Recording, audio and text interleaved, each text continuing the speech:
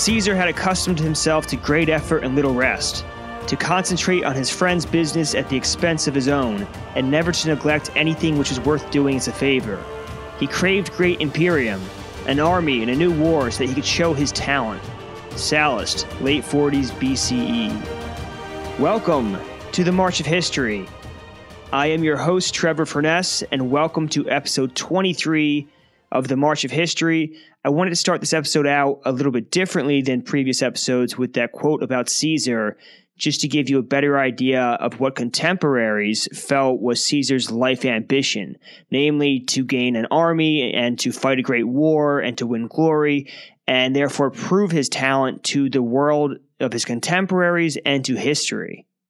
And Sallust was actually one of his supporters in Rome, and later during the civil wars would actually be on Caesar's side. So he's a person who actually knew Caesar, and so would presumably know more so what he's talking about when describing Caesar and his ambitions than most would. But before we go any further, I want to recap what we talked about in episode 22. You'll remember Cicero was being driven into exile by Clodius, and while that was happening, Caesar gets word of an impending crisis in one of his provinces, namely that of Further Gaul. And seeing opportunity where others would see crisis, he races north at the insane speed of 90 miles a day on average. And just to stop on and talk about that 90 miles a day on average again, because we talked about it a little bit in last episode, but I really thought more about it. And yes, it'd be tough to eat in the saddle and get that saddle sore, but I also thought about how often does this guy stop to relieve himself? Think about it. That would be the biggest thing that would slow you down. And anybody who's done a cross-country road trip would know that if you're with somebody who has to stop to go to the bathroom often, it really slows things down. So I'm imagining if you're riding with Caesar, you're just holding it in all day long and going at the end of the day. So it must have been one brutal ride.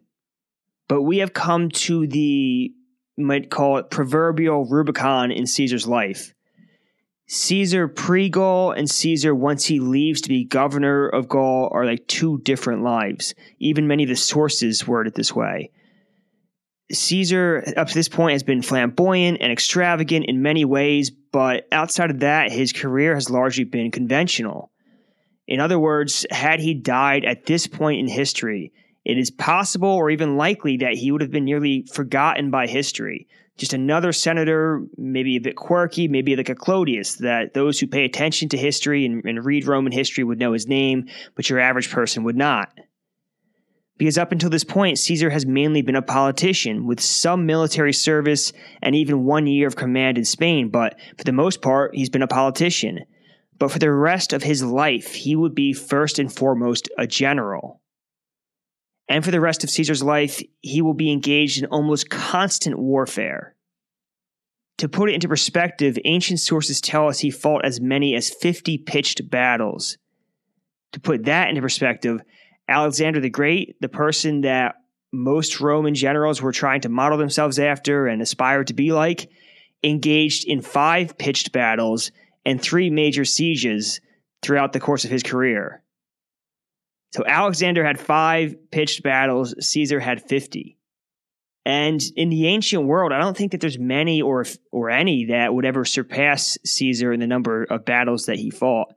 Many of the ancient sources just outright say that he fought more battles more often and in quicker succession and in larger numbers than any general they had ever seen before, and against the fiercest of opponents in the Gauls. And it wouldn't be until more modern generals like Napoleon that anyone would surpass the number of battles. And fun fact, Napoleon actually fought more battles than Caesar and Alexander combined. But Caesar's entire life up until this point has been in preparation for this moment. The staggering debts he's taken on, the alliances he's formed, the huge number of enemies he's made, especially among the Optimates, have all been to gain a major command. And now that he's finally there and he finally has that command, he has no intention of squandering this opportunity. As we've seen in the past in Caesar's life, he is very willing to break rules and laws if he believes that breaking them will be good for the Republic, good for himself, and perhaps most importantly, if breaking the rule or law in question will leave him more powerful than he was before he broke it. Just to name a few examples to remind you of the type of behavior he's exhibited in the past, when he was young, maybe 25, 26 years old, I think, he raised an army to defend the eastern provinces from an invasion when he had no authority to do this. He was a private citizen taking public speaking lessons on the island of Crete. He saw the province getting invaded, and he went there with no permission from the Senate, raised his own army, fought off the invaders, and saved the province. He also raised a private army to get revenge on the pirates who had kidnapped him. Again, he was not allowed to do this. He only did it because the governor wouldn't give him an army himself. So he basically was told no by the legally appointed governor and went ahead and raised an army of his own accord. And then he had asked the governor to crucify them. The governor had no interest, so Caesar, again, with no legal authority, crucified them himself. And you remember back to when he was a governor in Spain, Caesar was very willing to march outside of his province to attack what he perceived as enemies. Many other governors would have felt that it wasn't their place to leave their province. Caesar had no problems with that. Even going back to him showing icons of Marius, that had been breaking the rules and laws of Rome at the time as well. And then, of course, the most recent instance, his consulship, where he trampled all over the Senate's, or namely the Optimates' authority. And while he didn't break laws per se, well, it's a little bit iffy if he broke some laws with Bibulus claiming omens, etc., etc. But he did trample over what the Optimates thought was good taste. But in all of these cases that I just mentioned, breaking the rules and laws in these cases were a gamble, specifically a gamble on himself. Well, now that Caesar's playing on the biggest stage of all, and he's got 3 provinces under his command, and he's looking for this huge war, he has no intention to stop betting on himself. He's not getting to the highest stakes and chickening out. He's just going to double down. And during Caesar's time as governor of Gaul, he will play extremely fast and loose with the laws. Many of the laws of which he is the one who made, because you'll remember he passed a bunch of laws to, or at least a law with a bunch of different codes that were to regulate governors, and was largely successful and kept in place for centuries. He will go ahead the very next year as governor and begin to break these rules. The rules were good enough for others, but not for Caesar, apparently. And just to give you an example, and we're going to talk about all this in detail, but during his time as governor, Caesar will invade neutral tribes' territories with no permission from the Senate. He will raise many more legions than his provinces are supposed to have, again, without permission from the Senate. But how does he get away with all this? The only way is to win big, and to win often. And not to beat a dead horse, but when Caesar breaks all these laws, he is gambling on himself. And if at any point he should lose a battle or some disaster befalls his troops, he'd be done for in Rome. The Optimates would come for his head. So Caesar can keep breaking these laws as long as he keeps succeeding and his talent shines through and brings him and his troops victory after victory. But the second he were to lose, the Optimates would seize him, haul him back to Rome, put him on trial, perhaps exile him, and he would end in shame. So talk about a lot of pressure. But if he wins, his critics find it very hard to criticize him as long as what he's doing keeps working out in the best interest of Rome. Plus, the common people love a conquering Roman general. They don't care much about the finer points of how a Roman governor should or should not behave. They just see somebody conquering foreign peoples, sending back great treasures, winning honor and glory for their young troops, their young boys that, many of them probably have sons that are in Caesar's army. So they couldn't care less that Caesar's not asking permission from the Senate. They just see a great Roman accomplishing great things. But Caesar was determined not just to achieve greatness. He was determined that both contemporaries and posterity should know about his greatness. And so he wrote of his conquests and published them in Rome. And this was common. It was common for generals in Rome to write commentaries on their campaigns, to let the Senate know, and sometimes the people as well, of what was happening and the trials they faced, and to make sure everybody knew how great they were doing, or at least to put the best spin on it. And to my knowledge, Caesar's commentaries are the only commentaries of any Roman general that survive in full today. So how lucky are we that survives in full today and we can read it? It's also amazing that if you read these commentaries, which I have, you're actually reading Caesar's actual words, or at least a translation of them. You could probably get the Latin version too, but I don't read Latin. So it's amazing that this man died over 2,000 years ago, and yet he can still speak to you from beyond the grave.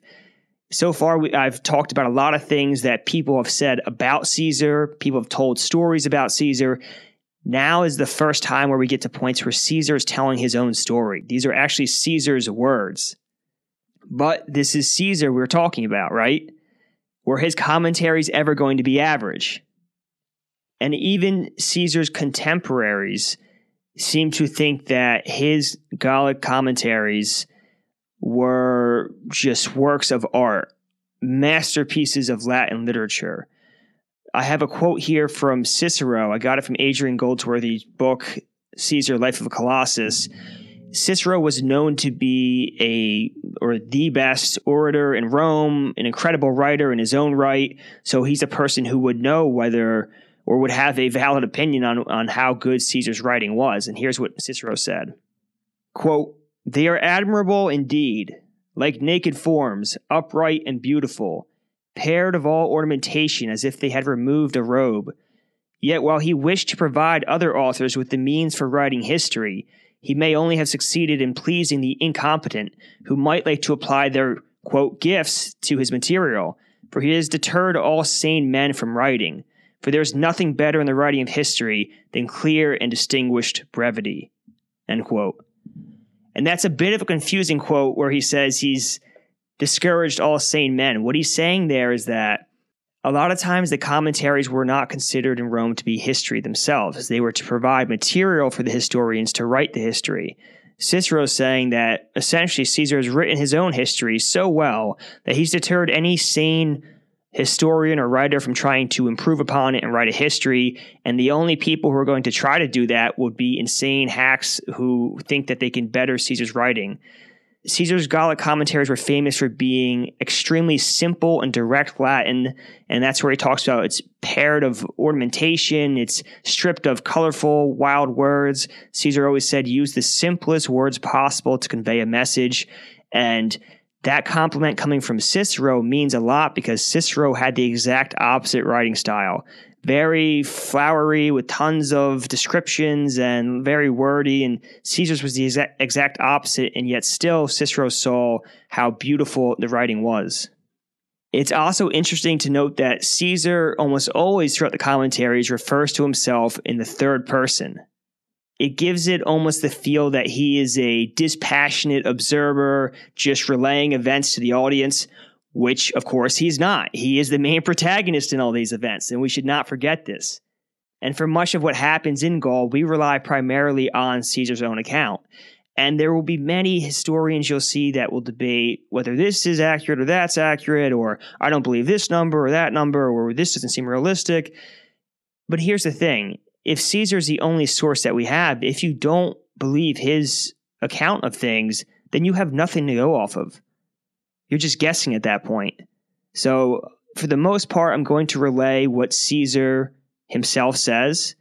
You can make your decision as to whether it's accurate or not. Certain points I will step in and say, hey, it becomes obvious from other sources that this is not really the way it happened. But in general, I'll leave that to the audience to decide. But as we go through Caesar's story, you'll see that, yes, there are many moments where there's possible bias, and at times he even passes the buck to others where he should take the blame himself. But there are also times where he could have omitted a story that makes him look very bad, but he chooses to include it in the commentaries instead, which it gives him a lot more credibility when he includes things that don't make him look good. So then when he says things that do make him look good, it makes it feel like he's probably being relatively honest. And it's also unlikely he was just making wild stories up because his soldiers, his legates, his junior commanders were all writing of these events and writing back to their parents, back to their families, back to their political friends. So if he was just telling huge lies, then it would have been obvious to his contemporary audience. But moving back to our narrative, Caesar arrives in Gaul and takes command of his 3 provinces and 4 legions. Within further Gaul, he goes specifically to Geneva, and the trip from just outside of Rome to Geneva, traveling at that 90 miles a day on average takes him only 8 days. That's mind-boggling to me. In 8 days on horseback, he goes from just outside of Rome to Geneva. And the 4 legions that he takes over are the 7th, the 8th, the 9th, and the 10th legions. This is a force twice the size of the force that he had in Spain, which was, of course, only 2 legions. And the crisis Caesar had raced north to handle came in the form of a migrating tribe. These are very similar to the tribes that had roamed during the time of Marius, that Marius had defeated. In this case, the migrating tribe was called the Helvetii, or Helvetians. They were a tribe from what is today modern-day Switzerland near Lake Geneva. And they had been preparing for the past 2 years now to move en masse to find or seize better land than what they currently had. They were utterly determined in this move of theirs because they burned all of their houses, all of their villages, and anything that they couldn't take with them so that there would be no temptation to turn back. Reminds me a lot of, and this is off the top of my head, so I'm pretty sure it was Hernan Cortez that when he landed in Mexico, burned his ship so his troops would know that there was no turning back. It was either success or death. Well, these Helvetii have done the same thing. They have burned all their homes, and men, women, and children are all making this move. And the migration includes some 368,000 people, 92,000 of which, or 1/4, were males fit for fighting. Now, these are the numbers that the ancient sources give us. Caesar specifically says, I believe, that he eventually finds a wagon of theirs that has a bunch of different scrolls in it, and one of which is a head count of their people and how many were moving and a lot of the quantities of the grain they took, et cetera, et cetera. And he says that's where that number came from. Now, you'll find historians that say, oh, it's too high, it should be less. The areas at that time couldn't handle that kind of population. I don't know how they can possibly make that decision to believe that, hey, I know 2,000 years ago that the area couldn't handle that kind of population. So we're just going to go with the 368,000. If you think it's unrealistic, go ahead and cut it down in your head. Now, this plan to move the tribe had originally been created by a man named Orgetorix. Caesar describes him in the commentaries as the wealthiest and most aristocratic man in the tribe. And he says that Orgetorix convinced the entire tribe to burn their homes and move to this new land. And the tribe's reasoning and Orgetorix's reasonings were, one, that their territory was constrained by natural barriers on all sides. They felt that they were this great tribe that had a lot of fighting prowess, and yet the natural barriers that surrounded their land didn't allow them to grow anymore. This limited their population growth and their territory growth, and just as importantly, it limited their ability to wage war on and raid their neighbors, which every Gallic tribe loved to do. And their route that they planned to migrate all the way to the shores of Western Gaul, which is the Atlantic coast of France that faces west today. But this was not just a pick up and burn your house type operation. Like I said, they'd spent 2 years planning to get to this moment, buying up pack animals, planting as many crops as they could, establishing good relationships with all the neighboring tribes who they'd have to pass through so that they can get to their intended destination. And Orgetorix was in charge of planning all of this, so he had a lot of power. But he also had secret ambitions to make himself king of the tribe. And this is very interesting. Many of these tribes in Gaul, they're described by the Romans as barbarians, and yet many of them don't have kings. They have senates or some kind of similar elected body of government, or they're at least not autocracies. They're much more similar to Rome's government than you might imagine at first glance. So this guy Orgetorix plans to try to make himself king, and of course the tribe doesn't like that, but they don't know about it yet. So he enters into a conspiracy with 2 prominent men in neighboring tribes, and the 3 of them form basically a triumvirate to all try to make themselves kings of their own tribes and then make themselves the 3 kings of Gaul. Now, this is all extremely ironic that Caesar is relaying this to his audience because, of course, that's exactly what Caesar had done. Caesar, Crassus, and Pompey had created a triumvirate to push through all the legislation they wanted in Rome and to basically rule over the aristocracy and the people and get whatever they wanted. And you got to think that Caesar relaying this would have had to have seen the irony in telling this and how bad that makes him look, and yet he still tells the audience that. This is the thing I find fascinating about these commentaries. But moving on, long story short, because it's not exactly important to Caesar's part of the tale, Orgetorix's plot to make himself king is uncovered, and he dies in suspicious circumstances. Basically, there's a trial held for him, and then he summons a whole bunch of his soldiers there to intimidate the judges and scare off the trial, and he escapes, and then suddenly he dies, and nobody's quite sure how. It was very suspicious. But despite this, the Helvetii are still determined to move forward with this migration. They even convince a few additional tribes to join them on their migration. And on March 28th of 58 BCE, as Caesar is in the early months of his proconsulship, they begin assembling along the Rhone River in preparation for their departure. According to Caesar, there were two routes they could have taken out of their homeland to get to this new desired homeland. One was very difficult through a mountain range and left them dangerously exposed to attack. The second was much easier, but would lead them through the province of Further Gaul, Caesar's province now. Now they chose between these two routes the second route, the one through Caesar's province. That's where this is a crisis for Caesar. And as they follow this route, it leads them to the town of Geneva, where Caesar is, or where Caesar just arrived. And Geneva is held by a tribe called the Allobroges. I'm going to do my best with these pronunciation of tribe names. Might not always be correct, but like I said, I'll do my best. So the Allobroges are the ones who rule over Geneva. It's their town, but it's part of Further Gaul. So Further Gaul is made up of a bunch of different tribes, but they are all ruled over by Rome and part of a Roman province. And Geneva was just over the Rhone River, which divided the two tribes' territories, meaning this river divided the Allobroges from the Helvetii, and the Helvetii are then heading for Geneva because there's a bridge that connects Geneva with the Helvetii's territory, meaning this would be the easiest way for them to get over the river would be to walk through that bridge through Geneva and out into Further Gaul. But when Caesar arrives in Geneva, he quickly destroys the bridge so they can't cross. He also orders the people of Further Gaul to raise as many troops for him as possible. And the Helvetii arrive and they see Caesar has destroyed the bridge, so they send him envoys, saying that they would like safe passage through his territory and that they promised they would do no harm to Further Gaul. Of course, Caesar's not buying this for a second. He writes in his commentaries, he reminds the Roman audience who would be reading these that the Helvetii had inflicted a defeat upon a proconsul of Rome in a generation past, killed the proconsul, and made the Roman troops, walk under the yoke. And just to explain what this yoke thing means is, in the ancient world, especially in the ancient Roman world, it was a great humiliation to have warriors march under the yoke, which was basically a set of spears set up as like a triangle that all the soldiers would march underneath.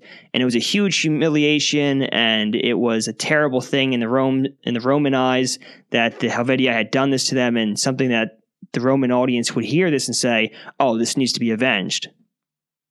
And this defeat, where they had forced the Romans to walk under the yoke and kill the proconsul, had been during the migrations of the Germanic tribes that Marius had eventually defeated. Well, now Marius's nephew, Caesar, is here to protect Rome again from a migrating tribe, just as his uncle had in generations past. So he's really setting up this story for his Roman audience and justifying the actions that he's about to take. He also says that he felt that the Helvetii were a hostile group in general, and he did not trust them to not cause harm and damage in the province. Personally, I agree that whatever promises they had made up until this point, the Helvetii, it would be very difficult for Caesar to hold them to their word once they're in his province with 360,000 people. And even if they did intend to hold to their word and not cause any damage in the province, a host of so many people, 368,000, it's going to be very difficult for them to control all of their people. And there's always going to be some bad actors doing bad things. So you'll find many historians will, and even contemporaries, say that Caesar is purely glory hunting here, that he's picking a fight with the Helvetii for no reason, and that he's just trying to goad them into a war so that he can win glory. And there probably is some truth to that, or a lot of truth to that, because Caesar definitely wanted a war. However, I do think that he was right in not allowing them through the province, because they probably would have raped and pillaged their way through the province until they got into their new home. And what could Caesar have done about it then? But despite not wanting these guys to come through the province, Caesar's not ready for a confrontation yet. Transalpine Gaul only has one legion. He has other legions. He has 4 in total, but they're not in Transalpine Gaul. I believe the other 3, if I'm not mistaken, are down by Illyricum, near the Balkans. So he needs time to consolidate his forces and to raise these new troops from Transalpine Gaul to put up a good fight against the Helvetii. So to buy some time, he tells them that he will consider the request and ask that they return to him. I think it's about 2 weeks later, on April 13th, for his answer. So the Helvetii envoys return to their tribe and give them the news, and they wait until April 13th. Of course, this is Caesar we're talking about, so he never sits still for a single second. He uses this time that he's bought himself to better prepare to resist the Helvetii. He immediately sets his troops to constructing fortifications on the Roman side of the river. These included a 16-foot rampart and ditch. It extended about 17 and a half miles, or 28 kilometers, from Lake Geneva all the way to what the Romans referred to as the Jura Mountains, which I'm not sure what mountain range that is today, but the Romans called it the Jura Mountains. And he garrisoned this wall with soldiers and created fortified outposts along the wall. This way, if the Helvetii come back and he tells them no and they try to cross by force, he's in a good position to push them back. And so April 13th does roll around, and the Helvetii do come back and ask Caesar for his decision. Caesar promptly tells them that he will not let them pass into his province. He also tells them that if they try to come into his province anyway, he will stop them by force. Interestingly, Caesar himself says in his commentaries that the Helvetii's, quote, hopes were crushed, end quote, after he refuses them passage. I think it's kind of interesting that Caesar's even bothering to relay to the audience the hopes and dreams of the Helvetii and how they were crushed by his message. But the Helvetii were a huge mass of people, but they were disorganized, but also very determined. So as they're sitting there on this riverbank, some of them grow frustrated. They've burned their homes, they've left everything and risked everything to try to get to this new land. And now Caesar's blocking them. What are they going to do? Turn back? They already burned their home. So a few isolated members of the tribe try to get past Caesar's wall. Some of these attempts were made on makeshift rafts to cross the river and then climb over the fortifications Caesar had made. Others tried to cross the river at shallow fords, and most of these attempts occurred at night, but a few of them during the day. All of these attempts were repelled by Caesar's troops. So the Helvetii leaders see this, and they say, well, I guess our only option is to turn back and take the second route, which they had hoped to avoid. Like I said earlier, this route would take them through mountains and was often very narrow, which would stretch out their lines to huge distances and make them very vulnerable to attack from enemy tribes. It also required them to get the permission of a number of tribes whose territory they would have to pass through. So the Helvetii turn back the way they had come and take this second route. But this is not the last we would see of the Helvetii. Their new path takes them to land right along another border of further Gaul, and of course Caesar's not having that either. And soon the Romans and Helvetii are at each other's throats and open warfare breaks out. But we will save that story for the next episode of the March of History, and I promise it's a good one. That wraps up this episode today, episode 23. Don't forget to leave us a review in the podcast store if you listen on an Apple device. Feel free to share the podcast with friends and families and other history lovers. Subscribe to the podcast so you get notifications when it comes out. Our Instagram is at the March of History. The Instagram has a lot of cool history content. For example, this weekend I went to La Rábida, which is in the area that Christopher Columbus had all of his ships made and that his crew came from. And there they have 3 ships that are exact models of the Nina, the Pinta, and the Santa Maria. And I put pictures of all those on the Instagram. So if you enjoy history, whether it's Roman history or any type of history, give the Instagram account a follow. I promise you it's a lot of fun and it's worth it. Our Twitter is at March_history. And we have a Facebook page if you search the March of History. And finally, our email is themarchofhistory@gmail.com. Feel free to send us any constructive criticism or positive feedback. We'd love to hear it, or just reach out just to let us know that you're a fan and you're enjoying the podcast. And that's it for today on the March of History.